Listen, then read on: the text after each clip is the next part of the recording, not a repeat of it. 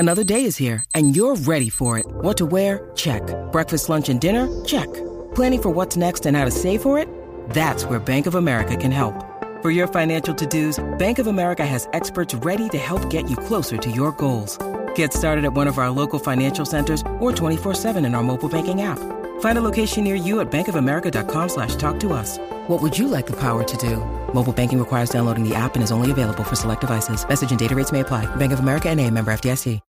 When you need mealtime inspiration, it's worth shopping Kroger, where you'll find over 30,000 mouth-watering choices that excite your inner foodie. And no matter what tasty choice you make, you'll enjoy our everyday low prices, plus extra ways to save, like digital coupons worth over $600 each week. You can also save up to $1 off per gallon at the pump with fuel points. More savings and more inspiring flavors make shopping Kroger worth it every time. Kroger, fresh for everyone. Fuel restrictions apply.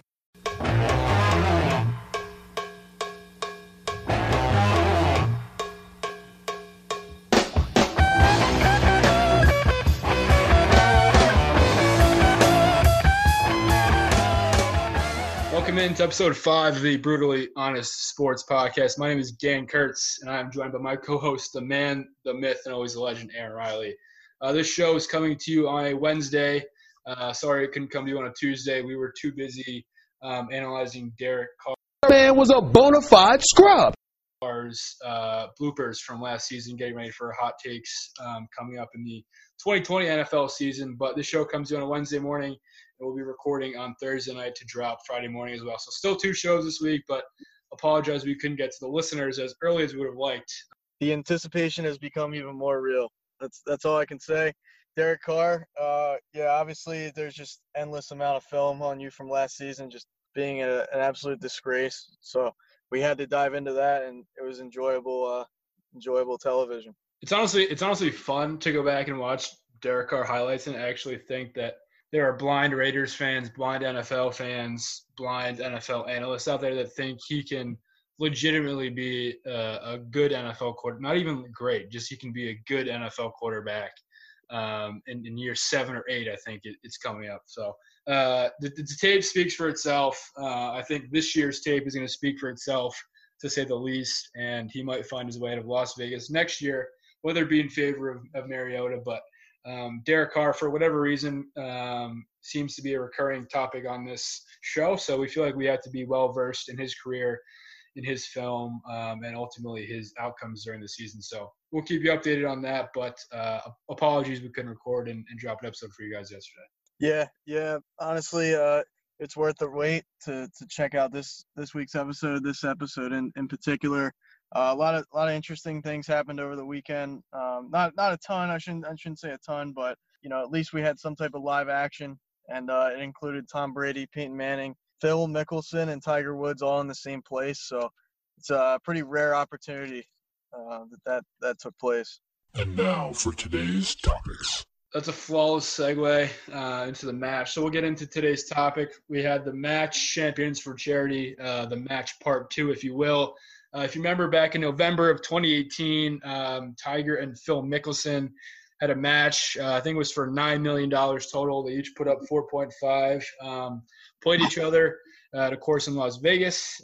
Phil took home the prize on a playoff hole and took home $4.5 million, $9 million total that day. So this is part 2 of the match. They took stock of part 1, saw how it was received by the fans, repackaged it a little bit, changed it up, added stars, mega stars, Peyton Manning, Tom Brady, both amateur golfers, both pretty decent golfers, I would say, but added amateur golfers that I think added a pretty cool wrinkle into the event, into the weekend overall. But Aaron, how did you think that adding Tom Brady and Peyton Manning to a match with 2 professional golfers played out in front of the country? Yeah, no, I think it worked pretty well. It was definitely interesting. You could see Tom Brady was starting to lose his cool at some points during at least the front 9. He kind of came unraveled. Kind of came unraveled there, but yeah, definitely interesting. I was pulling for Peyton Manning, and I like seeing Tom Brady take the L. So that's kind of the result that I was hoping for, and that's exactly what happened.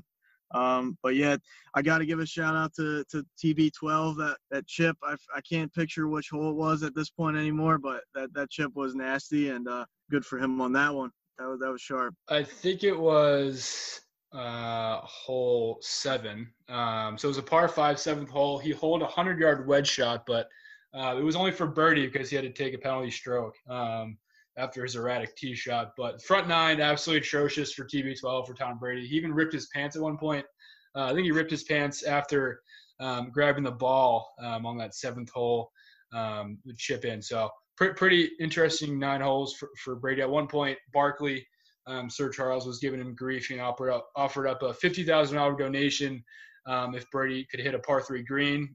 Brady then missed pretty badly, and Chuck famously said, "I should have said if you could hit the planet, I would give you $50,000." So I think it was overall a pretty relatable scene. Like, I think it's always relatable when you see a professional athlete, whether it be in golf or a different professional sport.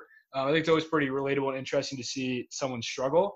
And we've seen this guy win 6 Super Bowls, and Peyton Manning's won 2, and they both won 1 million MVPs between the 2 of them. So if anything else, I think my biggest takeaway that it was just refreshing, I guess, to sort of see somebody struggle on national television. I think that's why this ultimately was so popular and why social media blew up. It's just you're not used to seeing guys like that in this element, and you're not used to seeing guys struggle, as I said. So ultimately, it was a breath of fresh air, and I don't think Brady and Manning were bad golfers, to say the least. It was pouring pretty much all day, and then started raining again sort of throughout the match. So I think weather played a big factor in it. Seminole, that golf course, Medalist Golf Club, sorry, not Seminole. Seminole was where the TaylorMade match between Rory, Justin, Ricky, and Matt Wolff was played. So Medalist, Tiger's home course, beautiful golf course. I think it would have probably been showcased in a positive light if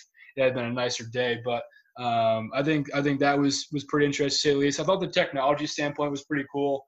Obviously them having the mic packs was probably pretty hard for them to play golf, but the different camera angles, seeing a shot tracer for an amateur golfer was pretty cool. But other than, the athletes sort of being relatable on TV, what was sort of your biggest takeaway from the match, Aaron? Yeah, no, I pretty much all the points you touched on there. Definitely, just being Tom Brady, I thought he'd be a little bit better, honestly. No easy task. Believe me, I'd go out there and absolutely shit the bed myself. I mean, the ball would end up everywhere but the green. But, yeah, it was definitely interesting seeing him struggle. I mean, I think at the end of the day, it might have been a little bit hard for him to swallow up his pride, but he kind of tweeted out, I saw following the match, he tweeted out, all right, back to my day job, kind of football is my expertise. This isn't really my next career path, but yeah, that was the biggest takeaway, but I like seeing Tiger Woods play no matter what the event is. Sometimes he honestly looks like a shell of himself, kind of RG3-esque, when you're talking about the modern day Tiger Woods, but he can bring it. He certainly still has it in the tank. It's inconsistent. That's all. But I like seeing Tiger out there for sure. First of all, got to get the ricochet shot from RG3 out of the way there. But Tiger Woods looked fantastic. Didn't miss a fairway all day.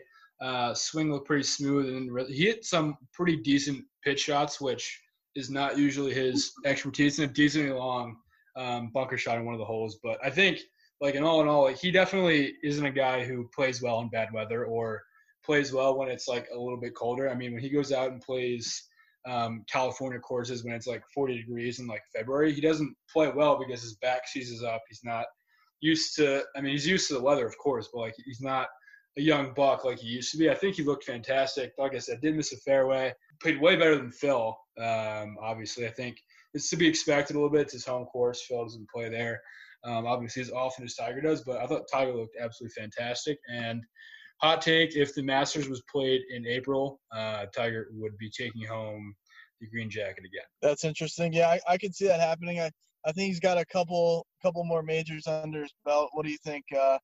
5 or under, or 5 or more? What do you think at this point in his career? Under 5. Under 5. I think that's a good. It's a good over/under number to set it at. He has 15 right now. Do I think he gets 19 and surpasses Jack? Probably not. I think he probably gets another green jacket or two, and then maybe if the U.S. Open is at one of the courses that he likes, maybe he gets one there. Maybe the PGA Championship he gets one. I don't think he wins a British Open. He was close in 2018, but I just think that, those courses, the way they're played now and the way the holes are set up, I just don't think it favors his game. I think, of course, like the Masters where he's so comfortable at and favors the long irons and, favors the accuracy off the tee. I think when his driver's on and when he's on off the tee, I think he has a chance to win anywhere, but specifically Augusta. So, I think he gets probably 2 or 3 more.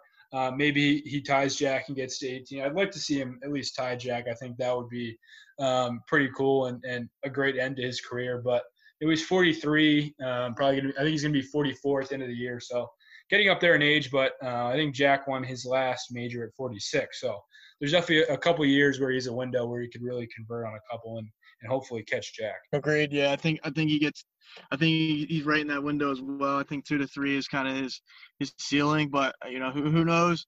He might not ever win another one, or he could go on a string and win 3 or 4. I could see him heating up and catching fire here. So I definitely would love to see him at least tie him. Early in his career, it was almost like, he's going to surpass him by a long shot. And now, obviously, quite the dramatic career he's had as far as on and off the field. But my hat's off to him. I think the sport's a hell of a lot more interesting when he's in the mix, and especially on Sunday if he's wearing a red shirt, that shit's about to go down. So I definitely hope that he can find his way and find his stroke consistently for courses to come. Yeah, I think, agree. And another cool wrinkle of the event was Justin Thomas.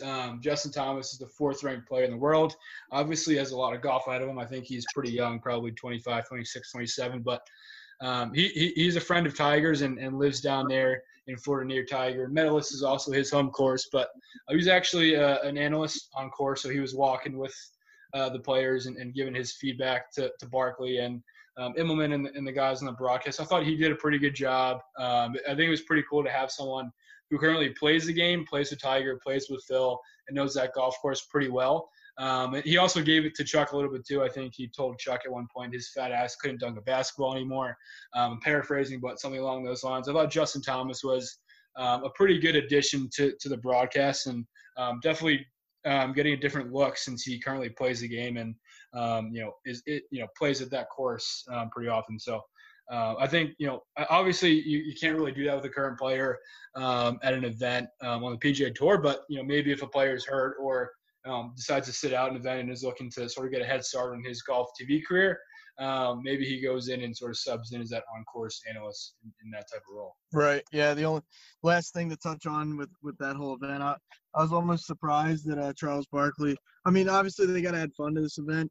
In some respects, I thought Charles Barkley kind of overstepped his welcome to an extent. I mean, if you've ever seen Charles Barkley swing the golf club, it's you might absolutely get disgusted. But it was interesting him running his mouth a little bit. But I definitely think it added to the fun and to the event that it was over the weekend. I think Charles Barkley changed his swing though. I don't think he has that hitch anymore. I don't know what he did. I don't know who he's been working with.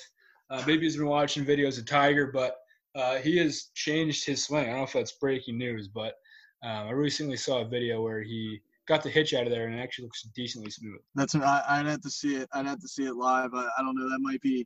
You never know what they can do with editing and changing of camera angles and such. So I'd have to see that one live and maybe actually in person to believe it. But yeah, I wouldn't be surprised. But yeah, one former NBA player to the next year. We'll continue the series and get to The Last Dance. We talked about episodes 1 and 2 and episodes 3 and 4 last week. So we'll get to episodes 5 and 6 here. We'll get to the Dream Team a little bit. We'll talk about Nike. We'll get into Scottie Pippen's comments about The Last Dance and how he thinks he's being portrayed publicly as a player and as a person. Just talking all things MJ and all things Last Dance here with 5 and 6. But I will start with you, Aaron, on these Scottie Pippen comments. Last week, I think it was, Scottie Pippen came out and said that he does not like how he is portrayed, how he is showcased, how he is being featured in this documentary. There were a couple instances that I think that might have been a little unfair to Scottie. One of them was, I think it was the 91 season when he sat out Game 6 in the playoffs of the Eastern Conference Finals. He had a migraine apparently. I don't think that he really got a chance to touch on that. I think he said that he just couldn't see and stuff like that. But MJ didn't really defend him. He was just basically like, hey, like Scotty couldn't go, but really wasn't defending his toughness or defending him as a player. Then there was another moment when MJ was off playing baseball. I think it was in the 95 playoffs. Phil didn't give Scotty the last shot for one of the games, and he just decided to sit the play out, sit on the bench, and basically abandon his teammates. Again, it might have been a little bit unfair, and I thought they could have given Scotty a little bit more time to defend himself. But nonetheless, I think it's worth noting that MJ, I think, starts off this documentary, or I think early on into episode 1, basically is like, there would be no Michael Jordan without Scottie Pippen. So I don't know if these comments were, sort of taken out of context, but I guess if I was Scottie Pippen, I would probably, contend a couple of the scenes and couple of the points within, the entire documentary. Sure. Yeah. I mean, I think at the end of the day, I definitely have a ton of respect for Michael Jordan and everything he's accomplished, but to call him selfish, I think that's accurate. I mean, I don't think it's really a bash or a negative on him. I just think that's kind of the way that it is, and the way that it's portrayed is kind of correct. And in that respect, from the respect of Scottie Pippen not getting enough credit, or maybe he doesn't get to take the last shot and things like that. That happens to certain players, especially as everybody refers to them as Batman and Robin. He was always Robin, and you're always the second fiddle. At times I think the Miami Heat, when Dwayne Wade and LeBron were down there, and it was the circus and everything else like that. You kind of saw that to a point, but I think Dwayne Wade was already so far into his career. It's a little bit different of a situation. I definitely think Scotty sort of got slighted in some respects, but me personally, obviously I can't put myself in his shoes 100%, being in the public eye and everything, under the scrutiny that he was. But I almost think that Scotty was a little bit of a kind of a butthurt in the fact that, just because you don't get to take the last shot, I don't think you should take off a play. As far as the migraine thing, I don't doubt that he had a migraine that was that bad. Scotty's a pretty tough guy. I don't really associate him with making excuses as far as not playing due to, personal reasons. So, yeah, on those couple points, there's some points where I definitely defend Scotty, and I think MJ is kind of heartless in the fact that, MJ will play a game even, MJ could have a broken foot and he's going to be trying to play, where, most human beings, 99% are going to say, at a certain point, I can't go, I can't play, I got to take the night off, even if it is a finals game or a game 7 of a Western Conference, what have you. On those couple points, I think Scottie Pippen definitely, in some respects got the short end of the sticks, but in other ways, I just don't have a ton of respect for people that take off plays, whether that be, in the regular season, postseason, whatever it might be.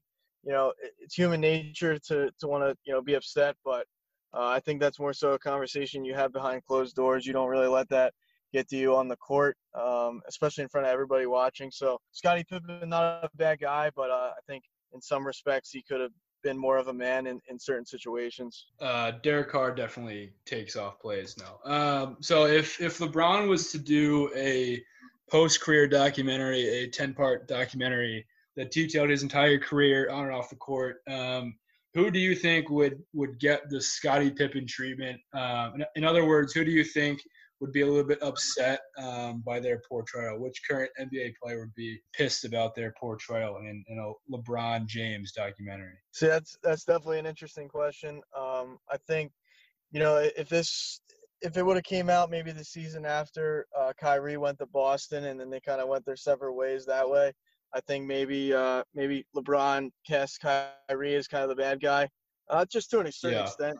I think with the falling out of that whole ordeal was definitely hard for both of them. Obviously, they didn't see eye to eye on a lot of things, and I'm definitely not a LeBron, gung-ho on LeBron by any means, but I think Kyrie kind of handled that situation pretty badly, in the fact that then he got to Boston and then, not to go down that rabbit hole, but just kind of didn't play as a team player. He thought he was, unstoppable by himself. He didn't need anybody else, and obviously that only lasted, basically for one season.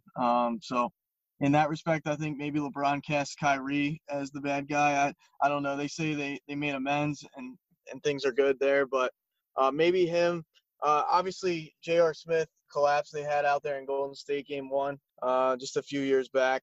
It's kind of a bonehead play. I don't know. J.R. Smith's always been that knucklehead, so maybe him. Maybe he's cast as that type of player, but I don't think really either of those guys have gained the respect, at least from my point of view, that Scottie Pippen has, and from the historians of the NBA, I don't think even Kyrie can compare it to Scottie Pippen in the fact that just consistency and hard work and team effort and things like that. So maybe one of those guys, but that's really all I can really point to as far as a direct comparison. Yeah, Kyrie and JR are probably the top two. I would have went with it. I would have went with as well. JR threw a hot bowl of soup at one of his assistant coaches during that playoff run. Kyrie obviously, subscribed to the Kobe Bryant mentality and created conflict whenever he could or whenever he saw fit.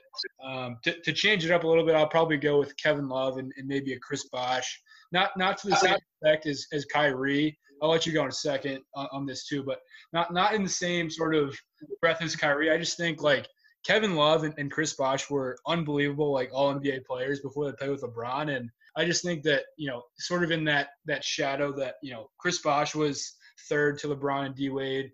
Kevin Love was third to Kyrie and LeBron, obviously. So I just think that, they were unbelievable players before they played with LeBron and before they got to Cleveland and Miami, respectively. I just think that maybe because they didn't get the ball as much or they didn't get as many minutes, as much as if they were the focal point of the team, the number one guy on offense, if you will. But, from a reputation standpoint, I think those guys are great locker room guys. Obviously, JR and Kyrie might not be the best guys to have in the locker room, but I think from a career standpoint and from a purely on-court, perspective, I think Love and Bosh definitely took some heat, and their play, I think, ultimately suffered from it. But just to be a little bit unique off of your answers, yeah, I would probably go with those two guys. Yeah, no, I couldn't agree more with those. Kevin Love, I think, was definitely LeBron's punching bag to a certain extent. Whether that's fair or not, it's debatable. But I think Kevin Love is Mr. Softy. I think Kevin Love was kind of like, hey, if LeBron needed food, or if LeBron needed a drink, or LeBron needed a massage, it was kind of like, all right, Kevin Love, that's your obligation. You were brought here to kind of basically makes LeBron's title runs a little bit easier for him. But Chris Bosh, yeah, to a certain extent, I'm with you.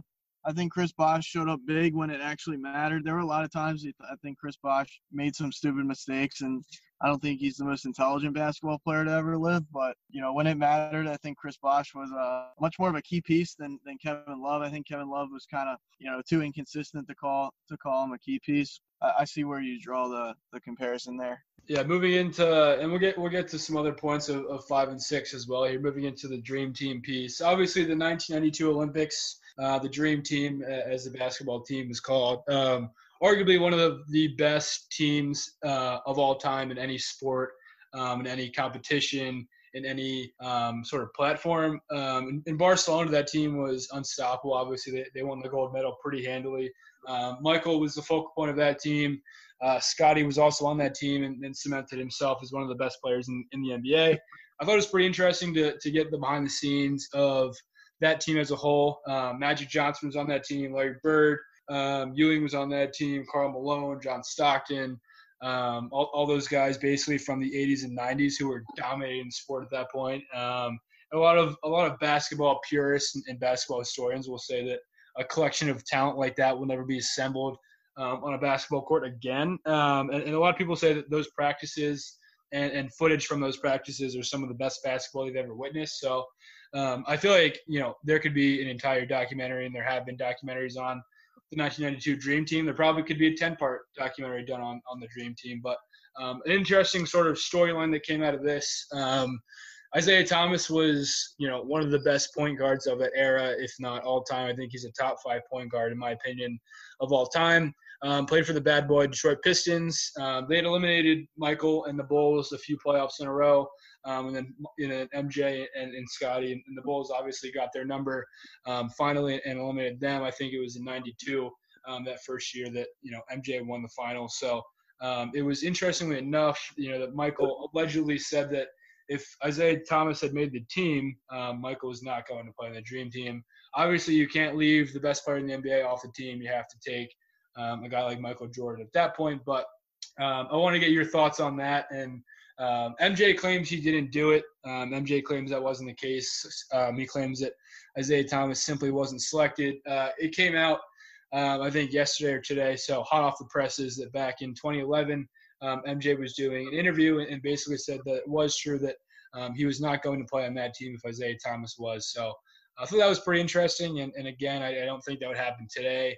If it did, I think that would, cause crazy headlines. And the player who said they weren't going to play because of another player joining the team probably would have got destroyed online. But I thought that was interesting, to say the least. And what are your thoughts on MJ potentially not playing if Isaiah Thomas had been on the team? Yeah, so definitely I would be in the mindset of that's a weak move by Michael Jordan if that truly is the case. There is a lot of smoke around that, and usually where there's smoke, there's fire. So in that respect, I think that's extremely weak by Michael Jordan. I mean, just because the guy is kind of giving it to you in the playoffs, he's kind of known as the ringleader of the Bad Boy Pistons. He's kind of like, when he goes, they all go. So if that is in fact true, I think that's definitely weak on MJ's part. You're trying to win a gold medal. You're trying to bring all the best players from the NBA. Actually, the first NBA associated as far as Olympics goes, the USA, that was the first time the NBA players were integrated into the Olympic setup. So yeah, I don't know if like I said, if in fact that is true, I think that's extremely weak on Michael Jordan's part. But I'm glad he got over the hump and did beat them. But that does kind of make me think a little bit less of MJ's character. Isaiah Thomas, one of the best point guards to ever live, and then you're kind of just being a little puss when you say, I don't want to play with that guy. So whatever. But hopefully that's not true. I almost want to hope and pray that's not true. But part of me really does believe wholeheartedly that that's the God honest truth. So I think 100%. He told whoever the GM, whoever the coach was, whoever was picking the team, that he did not want Isaiah Thomas on that team. I think that's absolutely hilarious. But I think if you're going to do that and you're going to make a documentary about yourself and you're going to control the content that's within the documentary, you kind of have to be honest. And if you're going to tell us in an interview 10 years ago that you did in fact leave Isaiah Thomas off this team, I would probably be a little bit consistent. They interviewed Isaiah for this. Interestingly enough, it was kind of weird that he had even agreed to this interview. I think he was the only one other than Dennis Rodman from the Bad Boy Pistons that agreed to interview for this documentary. Kind of gave a non-answer, but sort of alluded to the fact that he thinks that MJ had a part in him not making a team. He even admitted that he thought he was one of the best point guards in the league, if not the best at that time. So I thought it was interesting, to say the least, but we can sort of put that topic to rest. And I wanted to get to the Nike effect and the effect that Nike had on MJ, and then also on the effect that Nike has had in basically the way that athletes are marketed as individuals. Obviously, we got the whole Nike backstory here and how Nike was honestly MJ's third choice, and he almost didn't even take a meeting with the company and would not have taken a meeting with the company if it wasn't for his mom. So getting into a little bit of the backstory here, Converse was the official shoe of the NBA. They had guys on the roster like Larry Bird, Magic Johnson, and basically all the guys who dominated in the 80s. They were all on the Converse roster. So they did not have another spot for MJ. They did not want to make a signature shoe. So basically they got crossed off the list pretty early on in the process. MJ then turned his focus to Adidas. He had worn them in college and in the NBA a little bit. They were his first choice, actually, but he had to go to Converse first, obviously, since they were a sponsor of the NBA. But Adidas basically said the same thing. They didn't have the capacity, they didn't have the technology, they didn't have the bandwidth to basically create a shoe for him and market him as an individual athlete. So under his mom's urging, he took a meeting with Nike sort of at the last second. They obviously were willing and able and obviously very eager to make a shoe for him. And basically they transcended MJ into Sir Jordan, into his airness, and into everything that we know about him today, and obviously have done wonders for guys like Kobe and LeBron and Kevin Durant, and obviously, honestly, tennis players as well. I think athletes in all sports, obviously, like a guy like Tiger Woods, have benefited tremendously from how MJ was marketed and treated by the executives at Nike. So, wanted to get your thoughts on that, and sort of. What would sports look today if we didn't sort of have, a company like that, behind some of, the greatest athletes in the world today? Yeah, no, Michael Jordan kind of was the innovator as far as getting a contract, a player exclusive contract. He kind of the whole appeal behind Nike kind of was tremendously increased when obviously Jordan was signed underneath their umbrella. As far as styling in the 90s, I mean, almost everybody wore Converses. I think, don't quote me on this, but I think maybe Reebok was involved, way back, but obviously nothing too major and nothing really of great style or real exclusive, things going on in the NBA. So MJ really broke the ground on that one. I think it's extremely interesting of a story that, him and himself, Nike, and all of that might not have ever happened if his mom didn't get involved. So obviously I think he owes a big one to his mom. But yeah, no, I think it changed the entire landscape, and I think it only brought good things to both Nike, the NBA, and kind of player recognition, because now if you look around, whoever superstar you kind of idolize, whether it be Kawhi Leonard, James Harden, the list goes on and on and on. LeBron, obviously, Kobe, the late great Kobe, Shaq. You just keep going down the list, and they all had a signature shoe or currently have a signature shoe. So you can kind of thank Michael Jordan for that, but honestly, you can thank his mom more than anybody else, because she's the one that really made it come to the forefront of his mind, and obviously from there it broke the ground running as far as a player contract is concerned. I can't imagine being an executive from Converse or an executive from Adidas back in the day, and looking back on it now, basically telling Michael Jordan to go screw himself and go somewhere else. I can't imagine those guys kept their jobs for too much longer, during NBA's career there. But that was my main takeaway is I get that, athletes weren't marketed that way. You only really saw tennis players or swimmers even marketed as individuals. Obviously, guys in team sports were thought of as an extension of the team,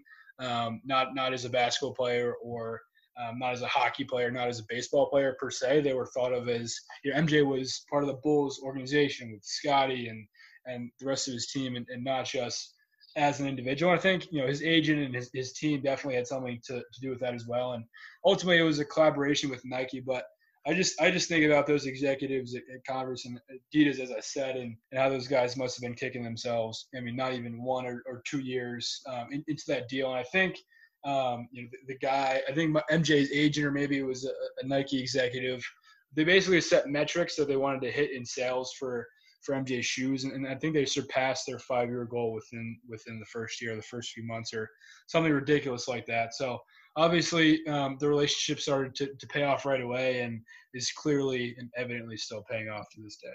Yeah, no, I can't imagine. I think definitely some people probably lost their jobs over that. Can't speak to those organizations, whether it be Adidas or Converse, but actually it's funny, Converse was bought out by Nike. I don't know exactly when that happened, but Converse is now under Nike's umbrella as well. So, Nike's kind of that giant, and I think honestly Nike, maybe if Adidas would have acquired him, then Nike wouldn't be the giant that they are today. Obviously, the entire Jordan brand rests on the name of Michael Jordan, and he's kind of, at least to an extent, he's in charge of that. I don't know as far as, how deep he has his hand in that hole, but, obviously, they can thank Michael Jordan for a huge amount of revenue, and that was one of the best decisions they've ever made, and it continues to pay dividends as Jordan shoes continue to sell, and I don't see them ever slowing down. Obviously, even the younger generations where they'll see a Jordan, they might not know who Michael Jordan himself is too well, in comparison to like a LeBron James or, a James Harden, but the Jordan name lives on, and I think it will live on really forever. at least in the basketball shoe and basketball apparel industry. Hey, say what you want about this episode and say what you want about this podcast as a whole. Our research department is absolutely on fire tonight. I had no idea that Converse was bought out by Nike, but credit to our research department. Honestly, one of the unsung heroes of this podcast. But you guys are on fire tonight, and hopefully you keep it going for the latter half of this episode. But I think it's enough Last Dance talk. I think we dissected episodes 5 and 6 pretty well. Tune in Friday for episodes 7 and 8, and then ultimately next week for episodes 9 and 10 and our general thoughts on the entire documentary as a whole. But moving on to some current sports news, the NHL and the commissioner of the NHL, Gary Bettman, had an official announcement today at 4:30 p.m. Hot off the presses at 4:30 p.m. today this afternoon, officially announcing that the 24-team playoff format will be taken into effect. There was speculation the last couple of weeks, and we definitely talked about it last week as well. But for Bettman, sort of as the first commissioner to come out from the 4 major sports and outline a plan of how the NHL is going to look when they come back, and then ultimately when they will come back, I think is huge. I think Adam Silver in the NBA and probably Rob Manfred from the MLB are going to take stock of the NHL's plan and sort of see how it's going to work for their leagues, maybe draw some similarities, maybe draw some differences as well. But the NHL is looking at doing training camp probably starting July 1st, and teams will be able to get back into their facilities probably mid to late June. So I think it's great that this is an official announcement. Not too much has changed with this announcement since we had dissected the format last week. Ultimately, 12 teams from the East, 12 teams from the West will make it. The top 4 seeds from each conference will have a round robin to determine seeding. And then the other 20 teams will basically battle out attempting to get into the first round. So like I said, I think it's exciting that we're finally getting some sports news, and it means that live sports, live team sports coming back to our televisions is not too far off in the horizon there. But basically wanted to get your thoughts on the official announcement, Aaron, and then we can sort of chat about some MLB plans and some NBA plans as well. Yeah. So definitely exciting. I think it's going to be good that the sport gets back in as far as from the perspective of it's going to be playoffs nearly right away is what I'm hearing. Is that something you can confirm there? As soon as they come back, it's playoff time. Playoffs? Don't talk about it. Playoffs? So Sorry, I didn't mention that. It's going to be playoffs. So the regular season is done.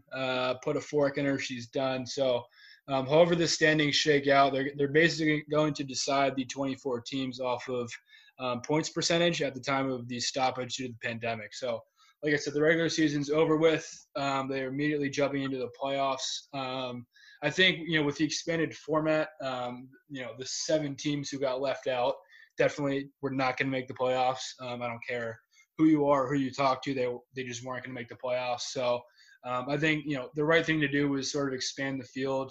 And it also gives, some teams who were on the cusp, obviously, a chance to, go for the cup, go for the Corona Stanley Cup. So, definitely jumping into the playoffs here after we get training camps going. But I think, I don't really know what the NBA is thinking. I don't know if they're trying to do some, finish out their regular season. Obviously, they have a few more games to finish up than the NHL did. So I think just from, the little amount of games they had left in the regular season just made more sense for them to go straight to the playoffs in this type of format. Yeah, and I'll touch on that briefly, but I think that only is going to make things more exciting, more dramatic, more intense. You throw more teams in the mix to possibly come up with a championship.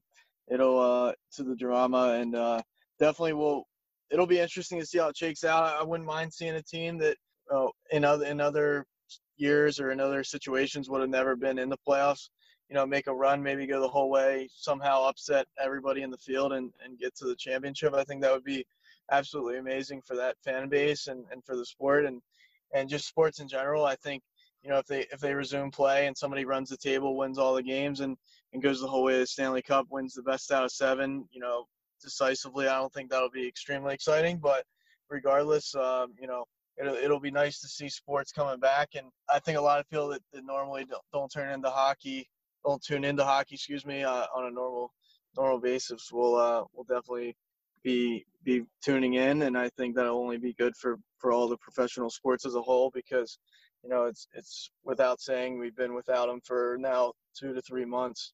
Do you think the NBA and MLB look to follow suit here soon? We had a couple comments from Charles Barkley. Interesting not to bring up Charles twice in the podcast, but we're going to bring up Charles twice in the podcast here. Basically said, quote, the NBA is going to make a decision in the next week. I'm 100% positive we're going to play. I know my friends in Major League Baseball are going to play. I think that the Hockey League is going to play. The Hockey League means the NHL, and obviously they're going to play. I think the pro football and college football seasons, they have to sit back, wait and see how it goes.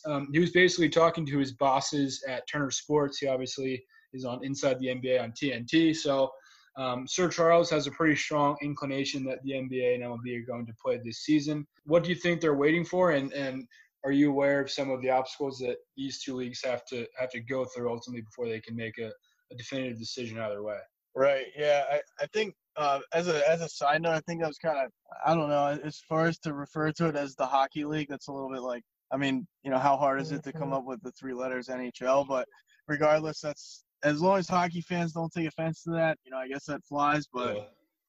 I think obviously the obstacles, I'll first touch on, we'll touch on the NBA since they already played some games. Maybe they come back, they play.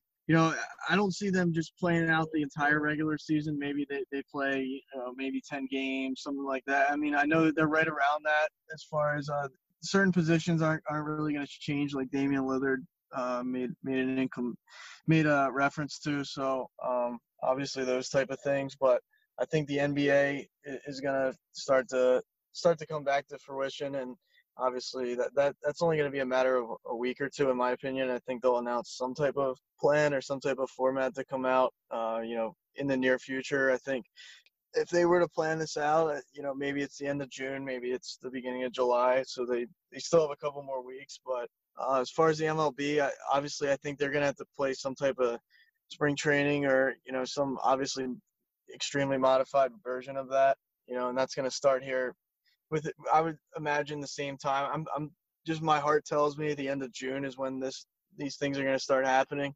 I just think we're like 2 to 3 weeks away from really anything happening, but maybe an announcement comes out later this week or early next week. Yeah, I think MLB obviously will have a much shortened season. I think the playoff format will be structured in the fact that it'll be expanded similar to the other sports. But that's where I stand on it. I think we're still a few weeks away, but I think it's definitely they're coming up with some type of plan. It's going to be kind of disappointing to not see fans because that's what I anticipate on all the sports. But some sports is better than no sports, and it's definitely increasingly frustrating to not hear anything from these leagues, at least from an official standpoint, other than the NHL. So we'll see. But I think we're a few weeks away from live sports, but not too far along.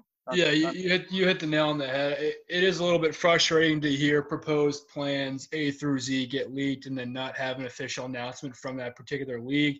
That's why I think this NHL news is huge. Obviously, we dissected it on last week's show, but I just think that the fact that Bettman came out, the commissioner in the league came out and sort of laid out a definitive plan is a step in the right direction. And for all the talk that the NBA and the MLB want to be the first sports platform back, I just think the inactivity on their part just speaks to sort of the other hurdles that we have to jump through to be able to get those two leagues back in particular. I think MLB, like you said, definitely has a little bit of a tougher road since they have to play their entire season and not just the last 10 to 15 games of the regular season like the NHL and the NBA have.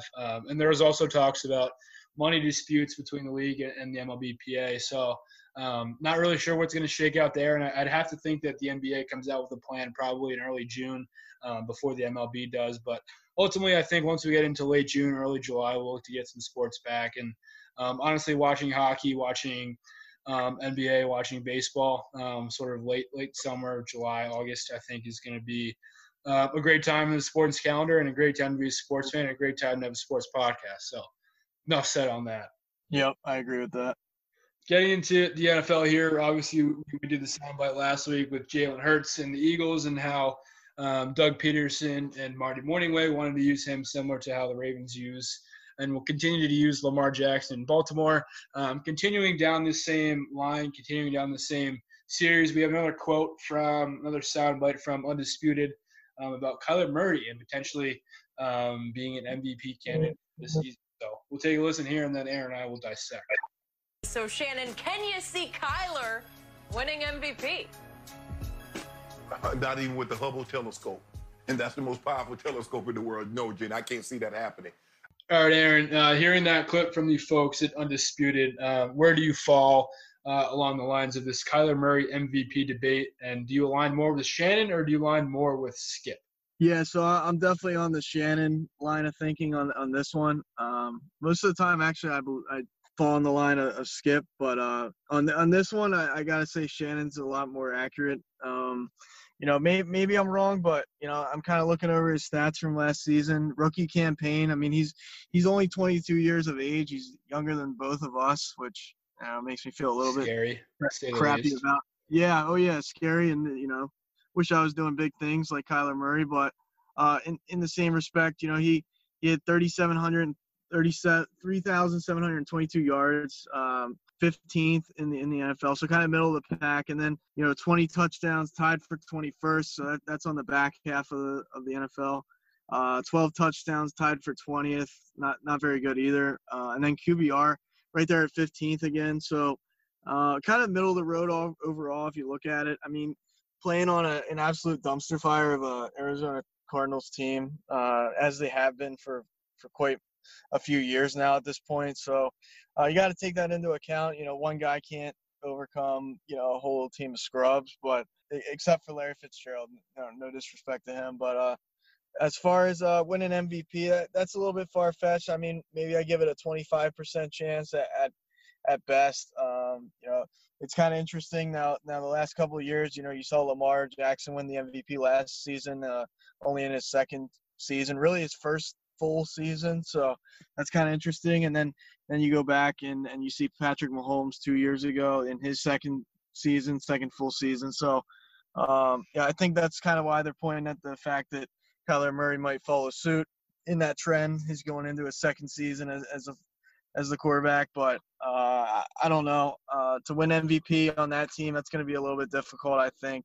Not the biggest fan of Kingsbury, but I don't really see that happening. I could see maybe Mahomes winning it again before I see Kyler Murray winning his first, but that's my take. What about you, Dan? How do you feel about the whole discussion on the MVP? Yeah, 100%. I agree. I think this is more along the lines of Skip and Shannon really have nothing else to talk about, so they're trying to pick different MVP headlines that they think are going to get a lot of views. But I can't say I blame them. I also can't say I've seen a ton of film on Kyler Murray. I got to be honest, I didn't watch a lot of the 5-11-1 or 5-10-1 Arizona Cardinals last year, but just sort of speaking into the last few years and sort of how quarterbacks have taken that second-year leap. Wentz took the leap. Goff took the leap. Mahomes did, as you said. Lamar Jackson definitely did, as you said. So I think, he definitely has the keys. He has the keys to the castle. So second year in Kingsbury's offense, I think Cliff does a good job of showcasing his strengths and minimizing his weaknesses.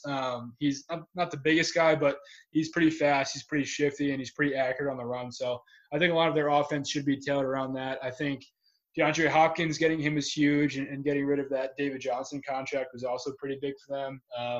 Hopkins and Fitzgerald and those guys definitely form a formidable wideout room. So hopefully Hopkins can help him out a little bit more and give him a decent red zone target. But do I think he has a legitimate shot to an MVP? Probably not. I think Vegas has him as the 9th best odds to win. I think that's a little high. Like you said, his stats were basically middle of the road last year, but it is worth mentioning, as you said, he's going to be the youngest starting quarterback again. He's younger than Joe Burrow. He's 2 months younger than Sam Darnold. He's younger than Danny Dimes. He's younger than Tua. So I think you give him another year or two in this offense, but maybe when he's 24, 25, and not 22, he probably has a better chance to win. And maybe by then he gets a better offensive line and get some other pieces around him. I would love for him to do well and what is potentially Larry Fitzgerald's last season. I think Larry Fitz is an absolute legend and deserves a good season as he rides off into the sunset. But I'd have to think it's going to be Mahomes or Jackson or maybe Rodgers has a decent year, maybe Roethlisberger has a bounce back year. I just don't see it being a guy like Kyler Murray. And like I said, maybe once the GM builds back up this roster in the next year or two, I just don't see the Cardinals coming off of a 5-10 season doing any damage this year, and especially in the NFC West division. And typically the MVP comes from a playoff team and a team that is going to go the distance or make it pretty far into the playoffs. But he's a good young talent. I compare him to Sam Darnold sometimes. I think their careers are probably on a similar trajectory at this point. Maybe Murray had a little bit more success than Darnold did. I'm willing to admit that, surprisingly, but I think he, like I said, he's a good young talent, athletic kid, pretty mobile, pretty good on the run, and definitely has the ability to take the league by storm. I just don't think it's this season. Yeah, let me touch on one thing. As far as just I kind of looked down their last season schedule and kind of the outcomes of their games. It's kind of interesting that they played Baltimore week 2. It's Kyler Murray's second game in the NFL. I mean, completion percentage was 62.5%, but 25 of 40 for 349, and didn't throw a touchdown in that game, but that's some pretty big numbers. And they only lost 23-17 to the 14-2 Ravens at that point. And then looking up, they played San Francisco twice. They lost. First time they played them, they lost 28-25. Murray went 17 for 24 for 241. 2 touchdowns, no picks. And then they played him 2 weeks later, and Murray went 24 for 33, only 150 yards, but 2 touchdowns against that offense, against that defense, obviously, and no picks. So kind of, you start looking into the numbers, definitely impressive in some games that you wouldn't really think that he would be. And then, I mean, he played the Saints and got absolutely demolished, and then played the Rams, got demolished. But for them to play the Ravens that tough and then to play the 49ers tough both times really they played them speaks kind of volumes, in my opinion, that he does at least have a chance to maybe bring that team up from where they're at now, and then in the seasons to come potentially make a playoff run. So that's definitely interesting. I am a Kyler Murray fan. I think I definitely want to see him do well. I like the kid. I think he seems like a smart guy. So I wish him nothing but the best. But just diving into the breakdown a little bit more. So kind of interesting to see that he did play some tough teams, and he played pretty well. So that's a good sign on him. Hey, and ultimately, if Kyler Murray doesn't pan out as an NFL quarterback, he does have that major league career to bounce back and lean back on. But that's sort of it for the Kyler Murray talk today. Like we said, part 2 sort of in our NFL talk series, and probably something we'll continue as well. We'll look to pull different sound bites from various outlets, whether it's ESPN, Undisputed, The Athletic, what have you. But I think it's interesting to talk about, especially when sports aren't back yet, and there's not much to talk about in the live sports front. But we're pretty up to snuff in the NFL storyline. So happy to sprinkle in a few like the Jalen Hurts, like the Brady and Gronk talk as well. So like I said, we'll probably continue to chat about a few more NFL storylines as we progress throughout the summer and wait in anticipation for these live sports to come back. But I think that'll do it for tonight's show. The listeners, as always, we appreciate you very much. We appreciate your ears very much. Thank you for listening. You can find us on Spotify, iTunes, and a slither of other podcast platforms. Wherever you find your podcast, there's a good chance we are on that platform. So thank you, as always, for listening. And Aaron, feel free to take us home. Yep. Just the only other thing I was going to touch on is I hope everyone enjoyed. We're now into the work week again, which is extremely unfortunate. But hopefully everybody enjoyed their Memorial Day weekend. No one set themselves on fire or caught a firework to the forehead or anything of that nature. But yeah, hopefully everybody was appreciative and everybody stayed safe this Memorial Day as we tried to make it as normal as we could. And obviously sports will soon, cross your fingers, come back in a different format. But that's where we're going to really wrap things up for tonight. Take us home.